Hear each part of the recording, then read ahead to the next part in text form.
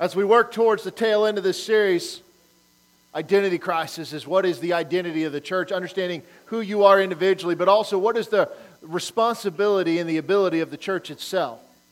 And so as we jump into this, we jump into 2 Corinthians chapter 5, verse 17. It says, if anyone is in Christ, he is a new creation. The old things have passed away. Behold, all things have become new. See, that's the individual that is now transformed by the power of the Holy Spirit. They give their life to Christ. We use all these terms that they're born again, they're saved, they're washed in the blood. We use all of this terminology. What we need to understand is not necessarily what term you use, is what is the net result of that. Because claiming to be a Christian does not make you transformed or new. Anybody can say that. You can go anywhere, be anywhere, say anything. Doesn't matter. What matters is what actually happens and transforms in your life. We should expect to see a change in the individual person at the moment that they give their life to Christ. Not that they're perfect, but suddenly the desires begin to drift away from the things of this world and more into the things of the Lord. And initially there's an excitement and an energy that goes with that, and then it kind of slowly begins to drift away. What we have to understand is that what we were is not who we are. Who we are is dictated by God. And we got to get that because we don't get it. Like, what you see in the mirror is not relevant because who God said you are is. What God said you can do, you can do. And what God says goes. Is that fair? I mean, we're talking about CMA as an example. This is a ministry built around the idea that they got a bunch of bikers and how are we going to do something? And they built this entire structure on pressing towards the gospel because their administrative expenses are very lean. I mean, all things considered for a ministry that reaches worldwide like that. And you know why that is? Because you got a bunch of country bumpkins running the thing, which is awesome because they just know how to get stuff done. They're the guys that are out there on the farm and to find 3 pieces of metal welded together and go plow something. That's what they do, which is fantastic. But they just took what they did and put it towards the gospel. What if we did that in our own lives? What if you're just an exceptional baker and you just baked things and just went and talked to people? Like, hey, here's a pie. Let me tell you something. You give someone a pie, they're going to give you 10 minutes of their time. I'm serious. Like one of the things they do is they go out and they give out water, right? You set up when the bike rallies are all going on and stuff. You set up at various places. Like I ran into 2 or 3. I was traveling somewhere. I don't remember where it was. 2 or 3 different groups, like on the same day as I was making my way somewhere. I don't remember where I was going. And every time I stepped out of the vehicle, they're like, hey, you want a bottle of water? Like, actually what I want is a bottle of Diet Coke. What else you got there? But I mean, that's the thing. All they're doing is engaging in conversation. It's not that complicated. They're taking the mission.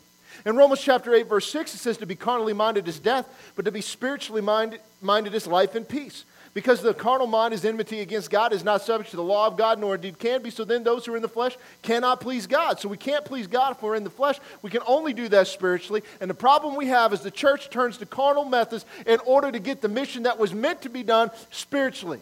We try to do things in the flesh, so to speak. We have a carnal mindset. Our reaction to events are carnal. They're not spiritual. The way we respond is carnal. It's not spiritual, and we wonder why we're such a mess.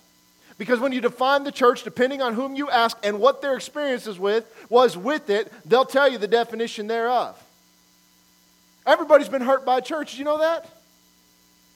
Everybody's had a bad meal at a restaurant. You know that? Everybody went to a doctor they didn't like. Did you know that? Everybody saw a movie that was terrible. Did you know that? Yet the church is the only one that seems to keep people away. Isn't that interesting? We haven't stopped eating. We didn't stop going to movies, and we still go to the doctor. Some of us. You know, I mean, that's the thing. When you look at this, it's like, why is that the case? It's not because of anything outside of, there is a spiritual blindness, and we don't want the truth. And the church today doesn't want the truth. Because the church today in America, we're very comfortable. In many parts of the world, we're very comfortable. We show up, we do our thing, we go through our time. Some of us will put on this air of spiritualness, and we sound good, and we pray more, and we do these things, but we're not accomplishing anything. Did you realize, I don't know if you know this, that the mission of the believer is not to pray more? You should. The mission of the believer is to do what? Make disciples. Prayer, massively important. Don't misunderstand me. What I'm saying is that we do things that make us feel good. And we adopt carnal methodologies that make us feel like we're accomplishing something, but are we making spiritual ground?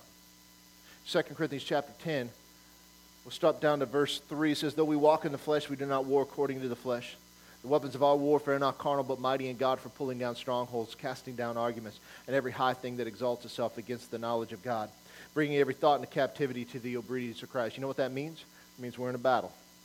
And that battle, as you'll see in Ephesians 6, between your ears is where it starts. And adopting carnal methods to deal with the spiritual problem will not solve your problems. Because nothing will change. You'll feel better for a moment. I mean, I grew up in the charismatic world. I've seen all sorts of different things going on. I remember in the 80s when we had this thing called warring tongues. We're going to talk about tongues a little bit today. Do you remember that? You're laughing. Do you remember that? And there would be guys that would show up in fatigues. And they would get up there and they just yell as loud as they can. Did that make it more powerful? No, it just made it louder. You know, like I've seen all sorts of different stuff through the years going on, and it's like it makes us feel like we're doing something more, but we're not necessarily. Again, was there anything wrong with what they were doing? No. You want to pray in tongues and fatigues? You go nuts. You want to do it in your pajamas? Go nuts. I don't care. Don't come here in your jammies, but whatever. But I mean, the thing is like we keep doing these things because we're just trying to wrap our head around. We just gotta feel like we're doing more instead of just doing more. 1 Peter chapter 5, verse 8 says, be sober, be vigilant. Your adversary, the devil, walks about like a roaring lion, seeking whom he may devour. Resist him steadfast in the face, knowing the same sufferings experienced by your brotherhood in the world. The enemy's out. He's looking to people he can devour. Does that mean that he's only looking for the believer? No. There are a lot of people that are devoured right now. They don't know it.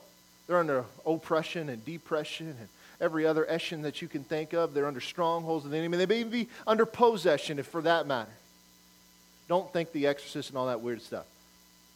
There may be things that are going on in this world, and we turn to carnal methods. Instead of just the good old-fashioned, let's just deal with this. Why can we deal with this? Because of Matthew 28, verse 18. It says, Jesus came and spoke to them, saying, all authority has been given to me in heaven and on earth. You go, therefore, and make disciples of all nations, baptizing them in the name of the Father and the Son and the Holy Spirit. Do you teach them to observe all things that I've commanded you? Lo, I'm with you always, even to the end of the age. So what did he just say? All my authority has come from above, and I am now giving this to you, and I want you to go into this world as my imager, as my representative.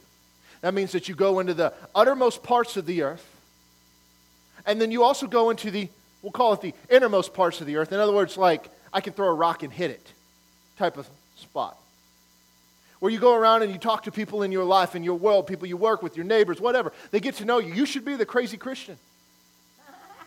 Crazy in the sense that this is what my world revolves around. See, when they hear you and they see you, they should think that person has something I don't. But many times they don't see that and they don't hear that because you live like they do.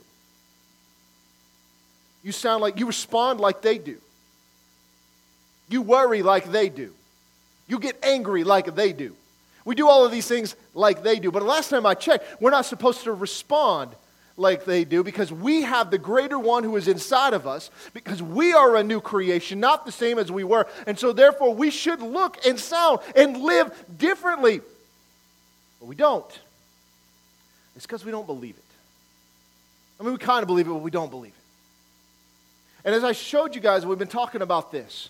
I read from you John chapter 10, verse 10. It says that the thief does not come except to steal, kill, and destroy. And I have come that you may have life and have it more abundantly. Jesus came to set us free from the chains, if you will, and we sang about that today, of whatever the enemy holds. And one of the things is that the thief came and stole Messiah from the nation of Israel. How did he do it? Well, first of all, they came through the teaching.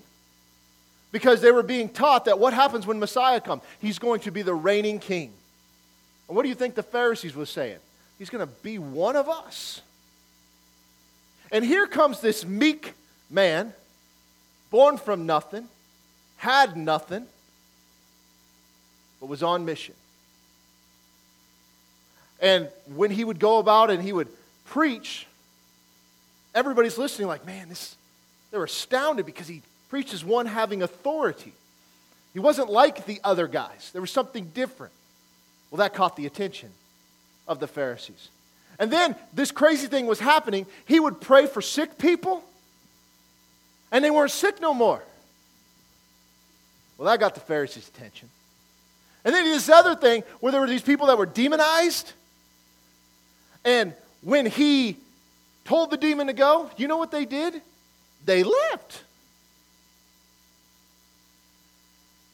And then he went out and he saw dead people. And he said, you ain't going to be dead no more.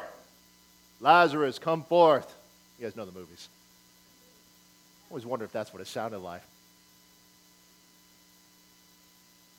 And that got the attention of the Pharisees. And he did another crazy thing is he initially took the 12 and he says, listen, I want you to go. And I want you to preach that the kingdom of heaven is at hand. And I want you to heal the sick. And I want you to cast out demons. And they went. And to their surprise, all of those things happened. And they came back. And then he said, hey, you 70, I want you to go do the same thing as before. And they did. And then they came back. And to their surprise, all of those things happened. And Jesus said, that's great. But be more excited that your name is written in heaven.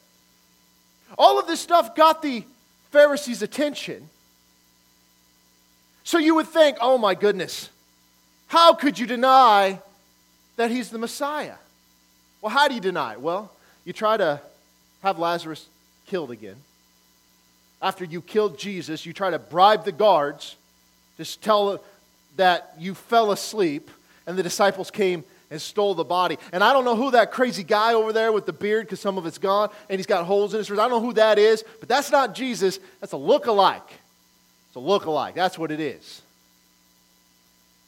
You see, they were doing everything in their power to reject Messiah. The thief had come and stolen Messiah. Now, he's coming back. He's coming back for him, but he'd stolen that.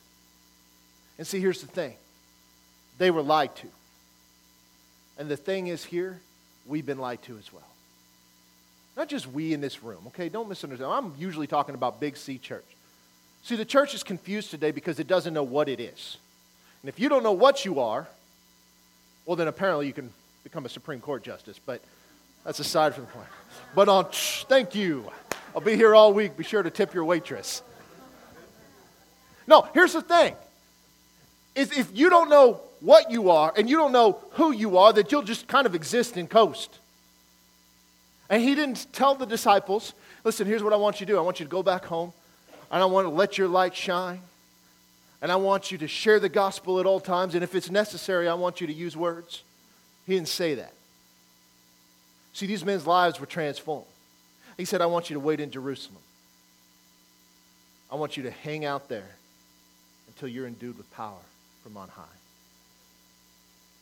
You see, the church has been lied to, and we've allowed that lying because ultimately we're responsible for ourselves. We've allowed that to take place and mold us into this image of this weak and pathetic Christianity that does not operate underneath the power of the Holy Spirit. In fact, we're so timid. We're more timid about preaching the gospel to the lost than we are about declaring it in our churches. And we're like, well, what's the difference? Because it shouldn't make any difference. You see, when Peter and John were arrested, and they said, listen, you can keep doing whatever you're doing. Just don't preach in that name. What did they do? They preached in that name. In fact, they were so ecstatic that they were counted worthy as to be persecuted, just like Christ was. That's not us. That's not where we are. You see, as we talked about in the last couple of weeks, is we ought to understand this idea of the baptism in the Holy Spirit.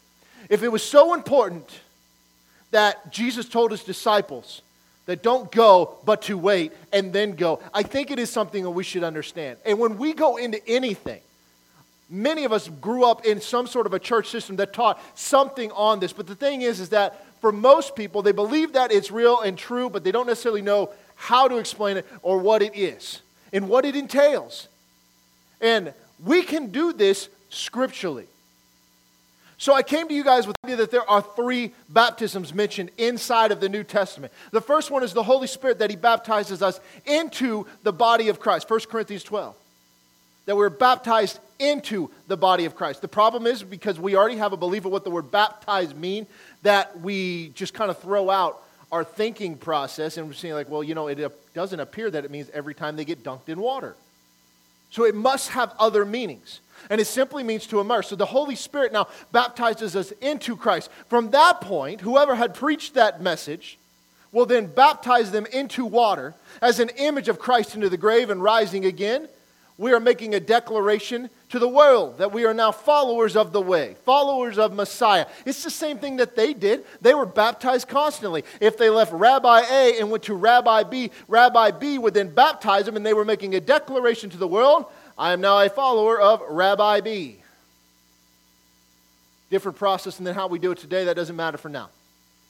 And the third part here, as was very clear in Scripture, is that it's Jesus who baptizes in the Holy Spirit. We see it in all four Gospels. The only thing outside of Jesus' death, burial, and resurrection that is mentioned in all four Gospels, the only thing, must have some importance that every writer decided we need to throw this in here. John said constantly, I baptize with water, but one greater than I is coming, and he will baptize you with the Holy Spirit and with fire. So as we looked at this, just being pragmatic, it's like, okay, from a grammatical standpoint, these three things cannot be one in the same. These two, no problem. We hear it all the time. These are not the same thing. That once you're born again, then you should be baptized in water. Is that a true statement? Absolutely. It's important. But what's happened here is we've muddied the water on 1 and 3. Is that when you are born again, you receive the Holy Spirit, and that is all the Holy Spirit that you receive. You are now indwelt with the Holy Spirit. Is that true? Yes, you are indwelt with the Holy Spirit. That is true. We looked at it from the New Testament, we looked at it in the Old Testament, the promise of the new covenant coming. Ezekiel 36, that I will put my Spirit in you. Why would he do that? Well, where was the presence of God prior to that? In the Holy of Holies. Where's the Holy of Holies now? You're looking at it, baby. It's all its glitz and glamour. And if you're like me, you want that Holy Spirit to be comfortable and have plenty of room to move around. That was a joke. Thanks for keeping up.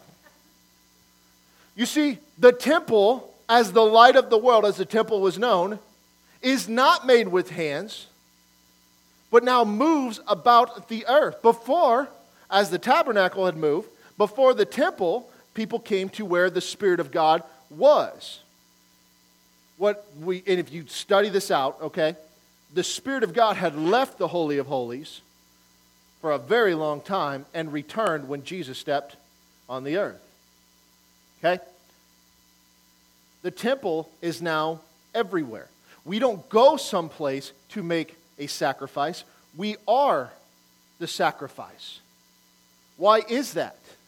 It's because of what Jesus did. As the priceless Lamb of God, as John said, behold the Lamb of God who takes away the sin of the world. Everything changed in that moment. Everything changed. And so what we have to know is that what did Jesus command us to do? What do we see in Matthew 28? Teach them to observe all things that I have commanded. What is one thing that he commanded? Wait in Jerusalem until you're endued with power from on high. Right? We forget that part, didn't he? Did he say, hey guys, do me a favor. If you don't mind, if you got time, you don't got to be at work tomorrow, nothing like that. There's no game on. Would you just hang out? That's not what he said. He said, wait. Fortunately, we don't have to go to Jerusalem to do this. So let's look at this. Acts chapter 1. Again, we're dispelling the lies. Acts chapter 1, verse 4. And being assembled together with them, he commanded them not to depart from Jerusalem, but to wait for the promise of the Father, which he said, you have heard from me. John truly baptized with water, but you shall be baptized with the Holy Spirit not many days from now. Now let's break this down. Number one, the promise of the Father is what? The giving of the Holy Spirit. Ezekiel 36, giving of the Holy Spirit? That's not the promise of the Father, as you will see later today. It's not the same thing. Was that promised by the Father? Technically, yes. But that's not what he's referencing. Then you have heard it from me, that John baptized with water, you will baptize with the Holy, or be baptized with the Holy Spirit not many days from now. This tells us something. When did they hear that from him? We don't know. Because in the Gospels, the only examples we have of that is what John said. We see that he had obviously had a private conversation with his disciples. Now, John baptized with water, you will be baptized with the Holy Spirit not many days from now. And we know what that's leading into. So we know that the baptism with or in the Holy Spirit, not the baptism of the Holy Spirit, because that would be the baptism that the Holy Spirit does. I'm using grammar here. Are you guys impressed? If you know anything about me, that's a long shot, okay? But the baptism with the Holy Spirit or in the Holy Spirit cannot be the same thing. Why do we know that? Very simple. Let me teach you something. When we use Scripture, and if you're going to hear a lot about this today if you're over in Foundations class. When we use Scripture, we do not arbitrarily apply a meaning to a word. We're not politicians. We must allow Scripture to interpret itself. It's crucial to understand who said it, who was it said to, and how is that phrase used. So when he says that you will wait because the Holy Spirit will come upon you not many days from now, we need to know what he's referencing. So did they have the Holy Spirit? We're going to use Scripture to interpret Scripture. If we say no, that means we've not done our homework. Because did he say to wait for the Holy Spirit? Yes, he did. Does that imply they don't have the Holy Spirit? Yes, it does, but we've got a problem. John chapter 20, verse 19. Then the same day at evening, being the first day of the week, when the doors were shut, where the disciples were assembled for fear of the Jews, Jesus came and stood in the midst of them and said, "Peace be with you." When he had said this, he showed them his hands and his side. Then the disciples were glad and they saw the Lord. Now stop for a second. You notice, what are they doing? They're hiding from the Jews. What changes here shortly? They're no longer hiding. 21. So Jesus said to them again, "Peace to you.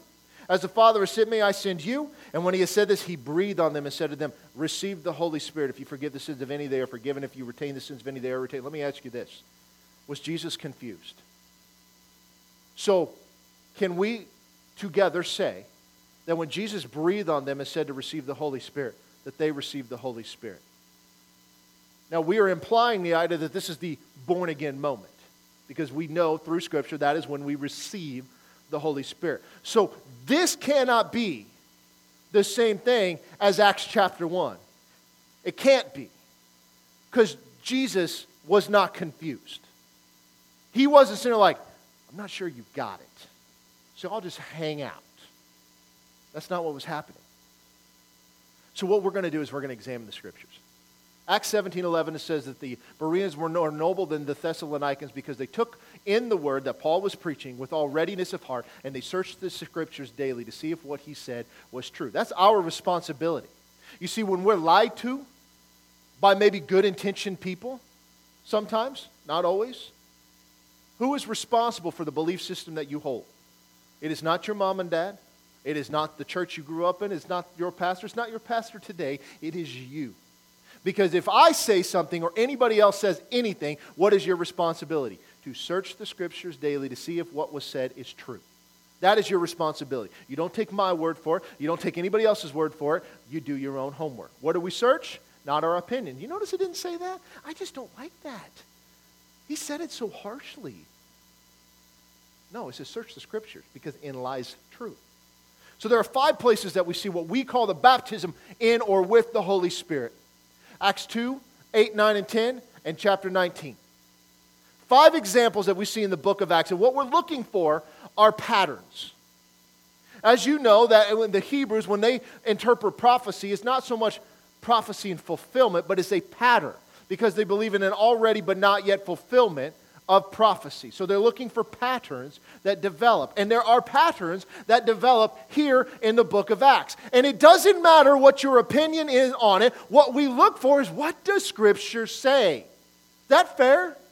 Because this is a hot button topic. And you've got one group of the world, the church world, that just believes everything and it's just wild and crazy and a free-for-all. And you got the other side of the world that says, no, no, no, no, no. You only get the Holy Spirit when you're born again. That's all the Holy Spirit you get. You don't get this second blessing like they like to say, and there's nothing associated with it. You are wrong. So what should we do? 2 opposing viewpoints. We should search the Scriptures to see if what either says is true. Do you guys realize this? This is going to be a mind blower. You ready for this? That when you have 2 opposing viewpoints, they both cannot be right. They both can be wrong. but they both cannot be right. So how do we figure it out? That means there is a solution to this. Acts chapter 2. You know this. I'm not going to spend a lot of time on Acts chapter 2.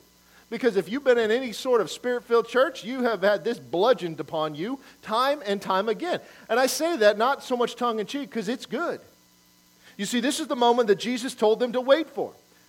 Acts chapter 2, verse 1, when the day of Pentecost had fully come, they were all with one accord in one place, and suddenly there came a sound from heaven, as of a rushing mighty wind, and it filled the whole house where they were sitting. And then there appeared to them divided tongues as of fire, and one sat upon each of them. And they were all filled with the Holy Spirit, and began to speak with other tongues, as the Spirit gave them utterance. So what do we see here? This is the fulfillment, and we see this later on. Again, this will make sense. We see the fulfillment of what Jesus said to do. Wait for the Holy Spirit to come upon you. We see the fulfillment of what John had said about Jesus, that he will baptize with the Holy Spirit and with fire. Now, how did they receive this? Was there an altar call?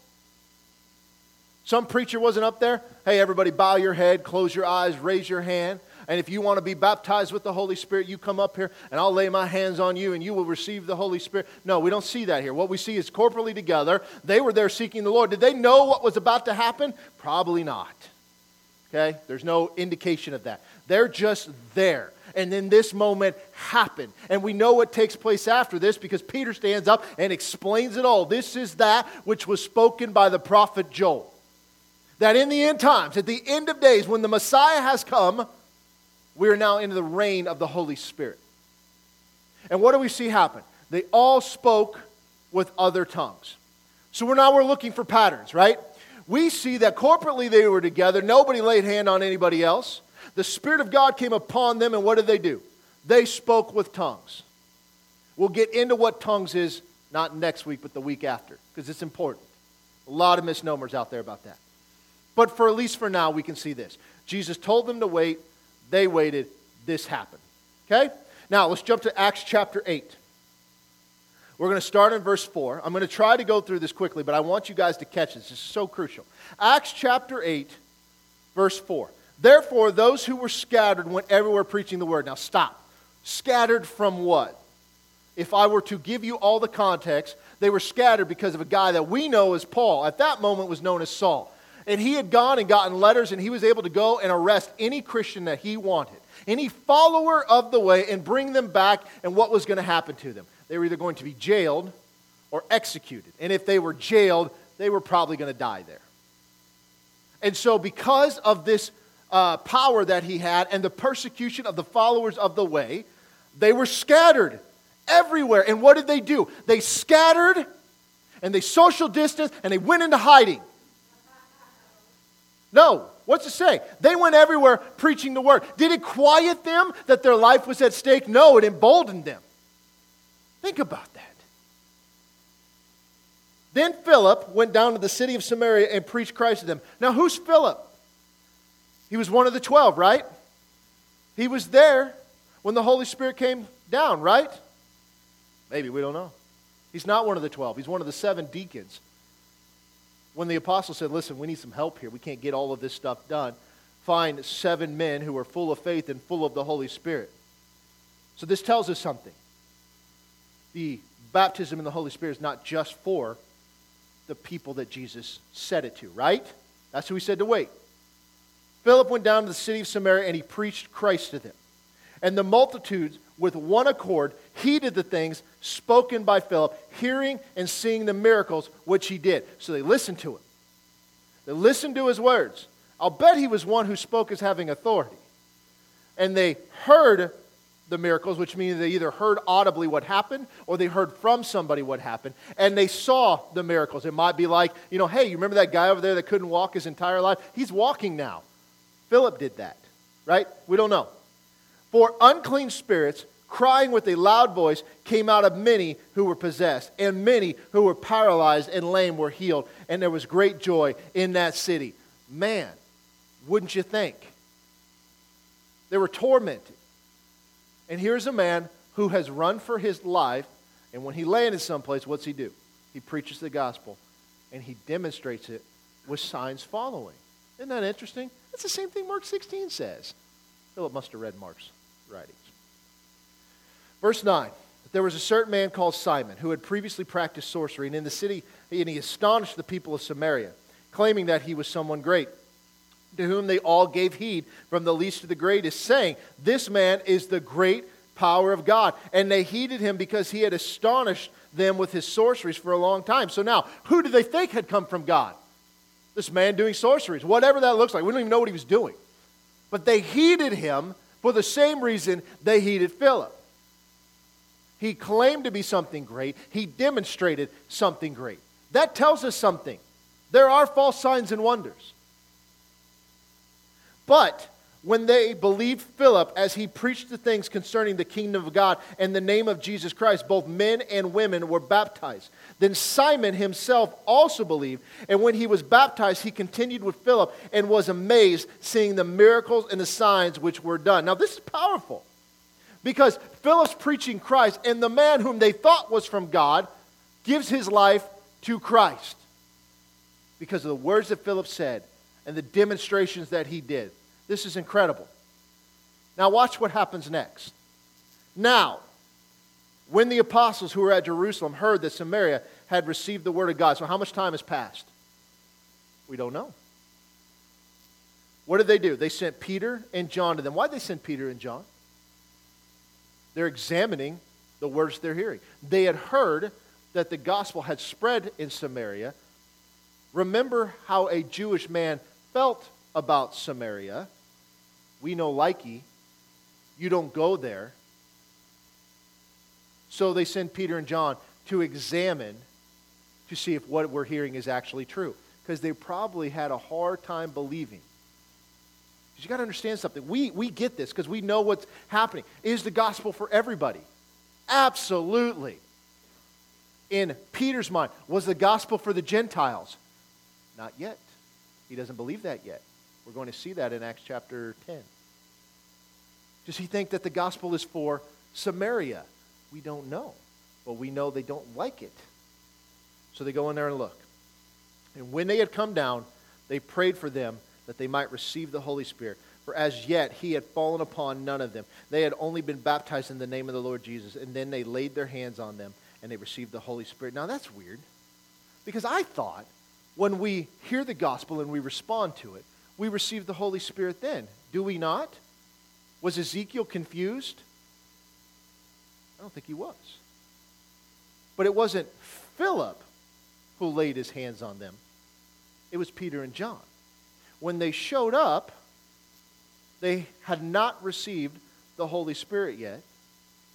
So they laid their hands on them and they received the Holy Spirit.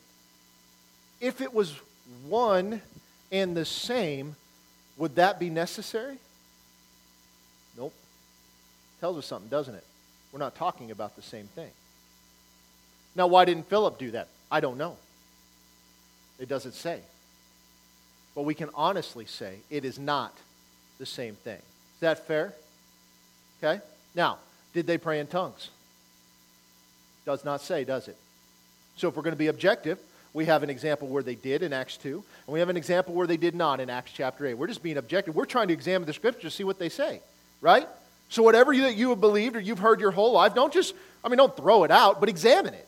So we're looking at Scripture. So what we see is that the gospel was preached, as was mandated by Christ. Mandated by Christ to whom?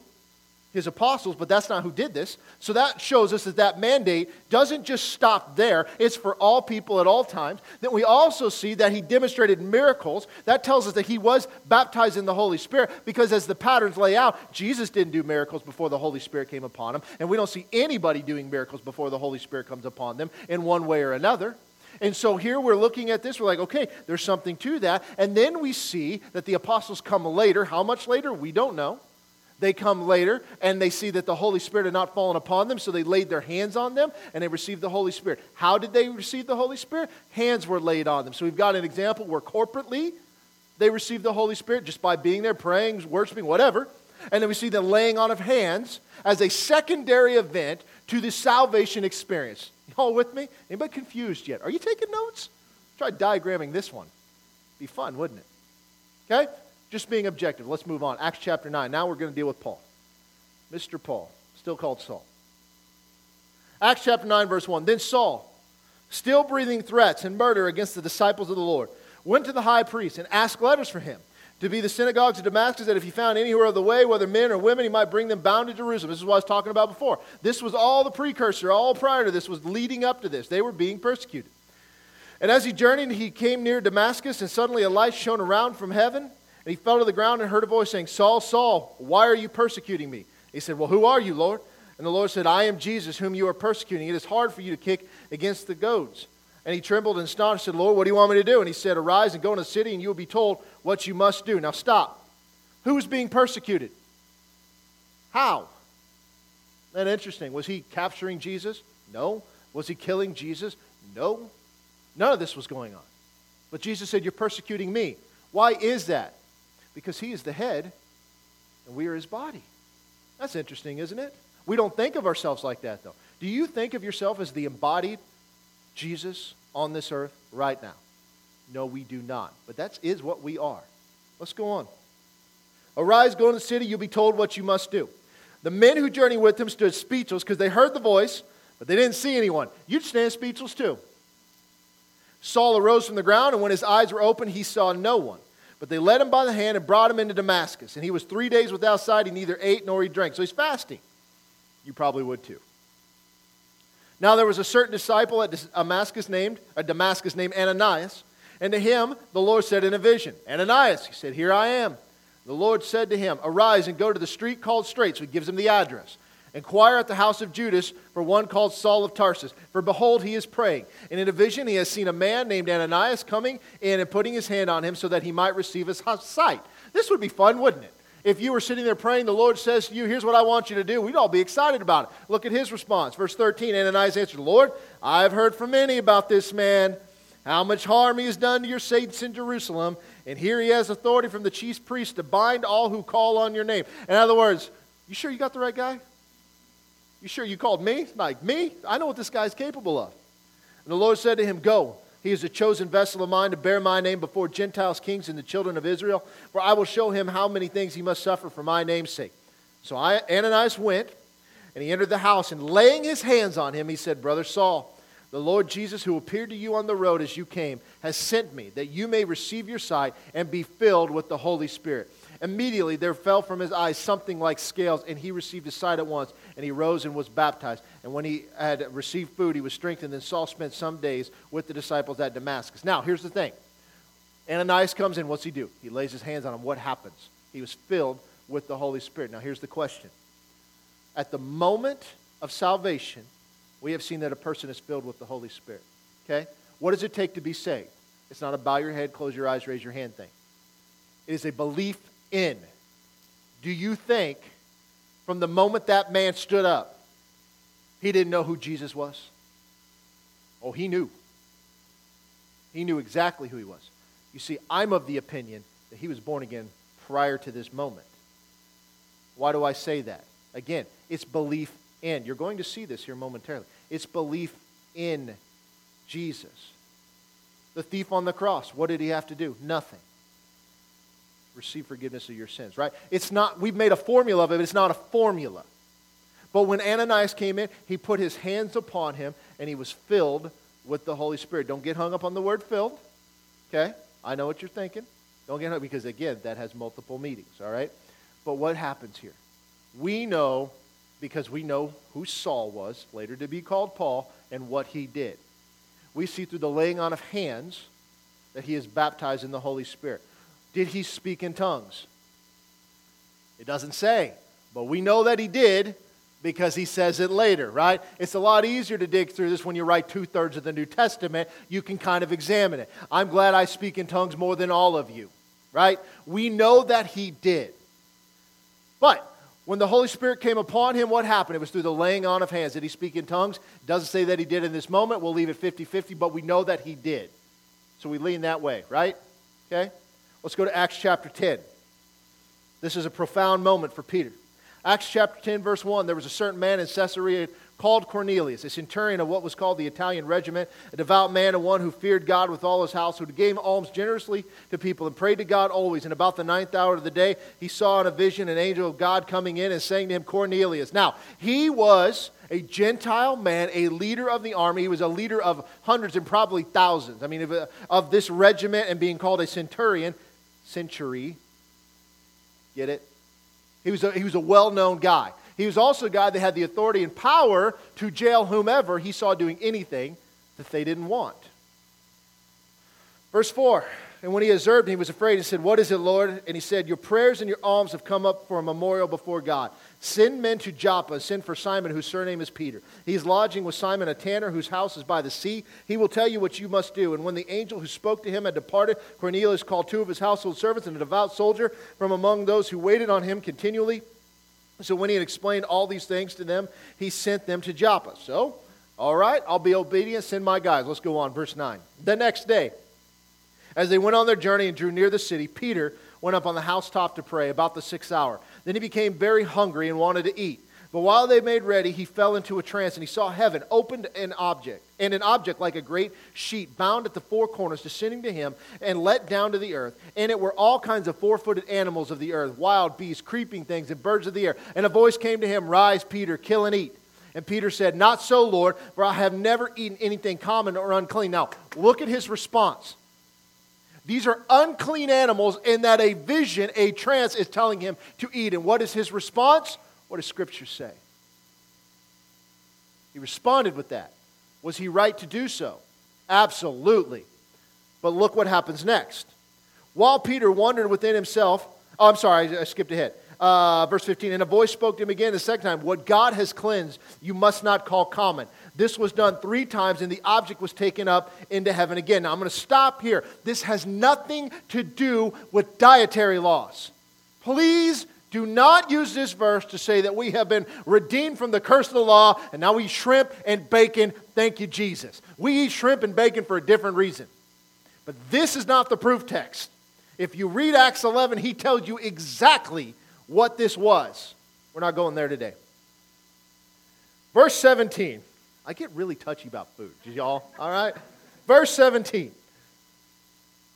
While Peter wondered within himself what this vision he had seen meant, behold, the men who had been sent from Cornelius had made inquiry for Simon's house and stood before the gate. And they called and asked whether Simon, whose surname was Peter, was lodging there. And while Peter thought about the vision, the Spirit said to him, "Behold, 3 men are seeking you. Arise, therefore, go down and go with them, doubting nothing, for I have sent them." Now, the Holy Spirit told him, there are 3 guys looking for you. Go with them. Did he know why he's going with them? No. He just said go. Did he know that they were Gentiles in the Holy Spirit tell him that? No. He just said go. Then Peter went down to the men who had sent to him from Cornelius and said, "Yes, I am he whom you seek. For what reason have you come?" They said, "Cornelius, a centurion, a just man, one who fears God and has a good reputation among all the nation of the Jews, was divinely instructed by a holy angel to summon you to his house and to hear from your words." And they invited them in and lodged them. Now, why did they start with one who fears God and has a good reputation? To make sure that Peter knows that this isn't a setup. They don't know that the Holy Spirit told them to go. They have no idea. They're simply being obedient to what Cornelius has said. On the next day, Peter went away with them, and some brethren from Joppa accompanied, so Peter didn't go alone. There's a group of them that went. The following day, they entered Caesarea. Now Cornelius was waiting for them, and they had called together his relatives and close friends. And as Peter was coming in, Cornelius met him and fell down at his feet and worshipped him. And Peter lifted him up, saying, "Stand up, I myself am also a man." And as he talked with him, he went in and found many who had come together. And he said to them, "You know how unlawful it is for a Jewish man to keep company with or to go to one of another nation." What law is he referencing? The Mosaic covenant. "But God has shown me that I should not call any man common or unclean." When did he show him that? In the vision. Is he going to eat the men? No, it has nothing to do with food. You guys get it? All right. Let's go on. "Therefore I came without objection as soon as I was sent for. I asked then, 'For what reason have you sent for me?'" He still doesn't know. Cornelius said, 4 days ago I was fasting until this hour, and at the 9th hour I prayed in my house. And behold, a man stood before me in bright clothing and said, Cornelius, your prayers have been heard, and your alms are remembered in the sight of God. Send therefore to Joppa and call Simon here, whose surname is Peter. He is lodging in the house of Simon, a tanner by the sea. When he comes, he will speak to you. So I sent to you immediately, and you have done well to come. Now therefore we are all present before God to hear all the things commanded you by God. No pressure, Peter. I was praying. God said to come, preach to me. So Peter opened his mouth and said, in truth, I perceive that God shows no partiality. In every nation, whoever fears him and works righteousness is accepted by him. Now this is a revelation for Peter too. Because you understand, he struggled with the idea that the gospel was for the Gentiles. Remember, the nation of Israel was centered in all covenants. Something's changed. The word which God sent to the children of Israel, preaching peace through Jesus Christ. He is Lord of all. The word you know, which was proclaimed throughout all Judea and began from Galilee after the baptism which John preached, how God anointed Jesus of Nazareth with the Holy Spirit and with power, who went about doing good and healing all who were oppressed by the devil, for God was with him. And we are witnesses of all things which he did, both in the land of the Jews and in Jerusalem, whom they killed by hanging on a tree. Him God raised up on the third day and showed him openly, not to all the people, but to witnesses chosen before by God, even to us who ate and drank with him after he arose from the dead. What's he showing him? The gospel. Where's that at, Callie? I'm just kidding, no pressure. 1 Corinthians 15. He's preaching the gospel. And what does he say? We were witnesses of everything. And we ate with him after he died. So they're either crazy or they're right. And he commanded, verse 42, us to preach to the people and to testify that it is he who was ordained by God to be judge of the living and the dead. To him, all the prophets witness that through his name, whoever believes in him will receive remission of sin. What do you have to do? Believe in him. Whoever, any person, any creed, any tongue, doesn't matter. You believe in him, you receive the remissions of sin. And according to Ezekiel 36, what happens in that moment? The Holy Spirit comes inside of you. That's why I talk about Paul. Because there's no more doubting Jesus is who he says he is when he shows up to you in a vision and says, why are you persecuting me? The doubt is gone. The belief is there. This is powerful. Who's he preaching to? A bunch of Gentiles. Watch what happened. Verse 44. While Peter was still speaking these words, the Holy Spirit fell upon all those who heard the word. And those of the circumcision who believed were astonished. Who was that? All the Jews that came with him. As many as came with Peter, because the gift of the Holy Spirit had been poured out on the Gentiles also. How did they know? They heard them speak with tongues and magnify God. And Peter answered, can anyone forbid water, that these should not be baptized who have received the Holy Spirit, just as we have? And he commanded them to be baptized in the name of the Lord. Then they asked him to stay a few days. So what happened? While he's speaking, they believed. And the Holy Spirit fell upon. Did Peter have an altar call? He did not. Did he lay his hands on them? He did not. So the Spirit of God comes upon them corporately. And everybody that was there was shocked. You know what that means? They did not expect that. They were not prepared for what they're seeing. Because the gift of the Holy Spirit had been poured out on them just like they were. When were they? Acts chapter 2. If you read the next chapter, we're not going to do that. As he's making his case in Jerusalem of what happened. He tells them the gift of the Holy Spirit had been given to them just like us. They're shocked by that. How did they know? Did they see tongues of fire above their head? No. They spoke in tongues and they magnified God. So now we see the belief, the Holy Spirit come upon them, not through the laying on of hands, but corporately. And how did they know? Because they heard them speaking in tongues. Let me show you one more. We're almost done, I promise. Acts chapter 19, verse 1. And it happened while Apollos was at Corinth that Paul, having passed through the upper regions, came to Ephesus, and finding some disciples, he said to them, "Did you receive the Holy Spirit when you believed?" Now, what is a disciple? Disciple's a follower of anybody, right? Now, when they're a disciple, and the way that Luke writes, if it's a disciple of somebody outside of a disciple of Christ, he references that. He calls them disciples of John, disciples of whomever. So we're looking at a pattern here. Finding some disciples, said, "Did you receive the Holy Spirit when you believed?" And so they said to him, "We have not so much as heard whether there is a Holy Spirit." That sounds like some of the churches we grew up in. And he said, "Into what then were you baptized?" He said, "John's baptism." And Paul said, "John indeed baptized with the baptism of repentance, saying to the people that they should believe on him who would come after him, that is Christ Jesus." And when they heard this, they were baptized in the name of the Lord Jesus. And when Paul laid hands on them, the Holy Spirit came upon them, and they spoke with tongues and prophesied. Now the men were about 12 in all. What happened? He laid hands on them. We believe that they were already born again because they were disciples. They were followers. They didn't have it all together. They believed in the one that came after him. He laid hands on them. Holy Spirit comes upon them, and what do? They speak with tongues, and they prophesy. So now we're looking for patterns. So I put a chart together, okay? It's not the prettiest chart. I'm not very good at this kind of stuff. But you look at the different parts, and you look at what happens. How was the Holy Spirit given in each one? You got corporately in Acts 2, through the laying on of hands in Acts 8, Acts 9, and Acts 19, and corporately in Acts 10. So that tells us something, right? How does the Holy Spirit fall upon somebody? Either through the laying on of hands or corporately. There's really not a third option. Okay? What happened? What was the evidence? Well, in Acts chapter 2, we see they spoke with tongues, and that got everybody's attention. Doesn't tell us what tongues is. You notice that? Doesn't explain it. Just tells us that. In Acts chapter 8, with Simon the sorcerer, we don't know if they spoke in tongues. They don't know anything. It doesn't say.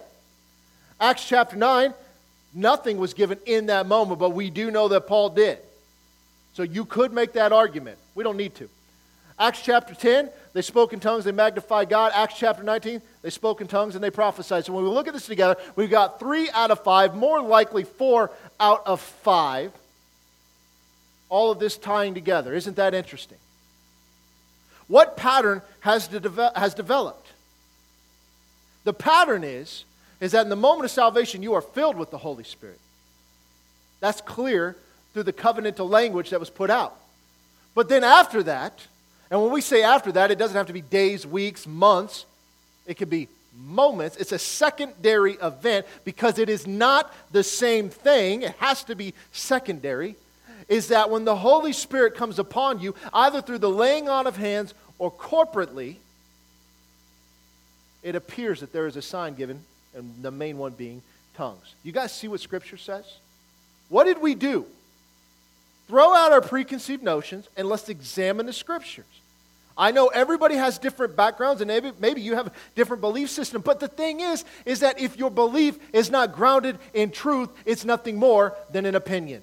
And we got way too many opinions out there that are not grounded in facts. Acts chapter 11. I talked about this. Let me show it to you. 15. And as I began to speak, this is Peter talking.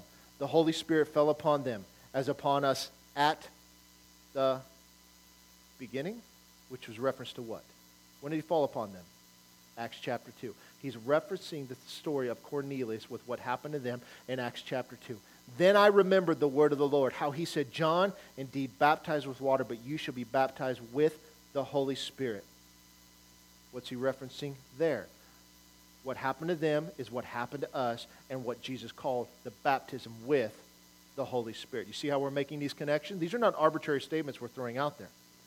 If therefore God gave them the same gift as he gave us when we believed on the Lord Jesus Christ, who was I that I could withstand God? What gift? The gift of the Father. Do you guys see this? What I want you to show, and this is why I'm talking about we have been lied to, is that we have turned this into either nothing or we just don't even understand it. You see, this had a purpose. Would you agree that every one of these has a purpose? Everyone does. These are not arbitrary. Everything that Jesus said and commanded has a purpose.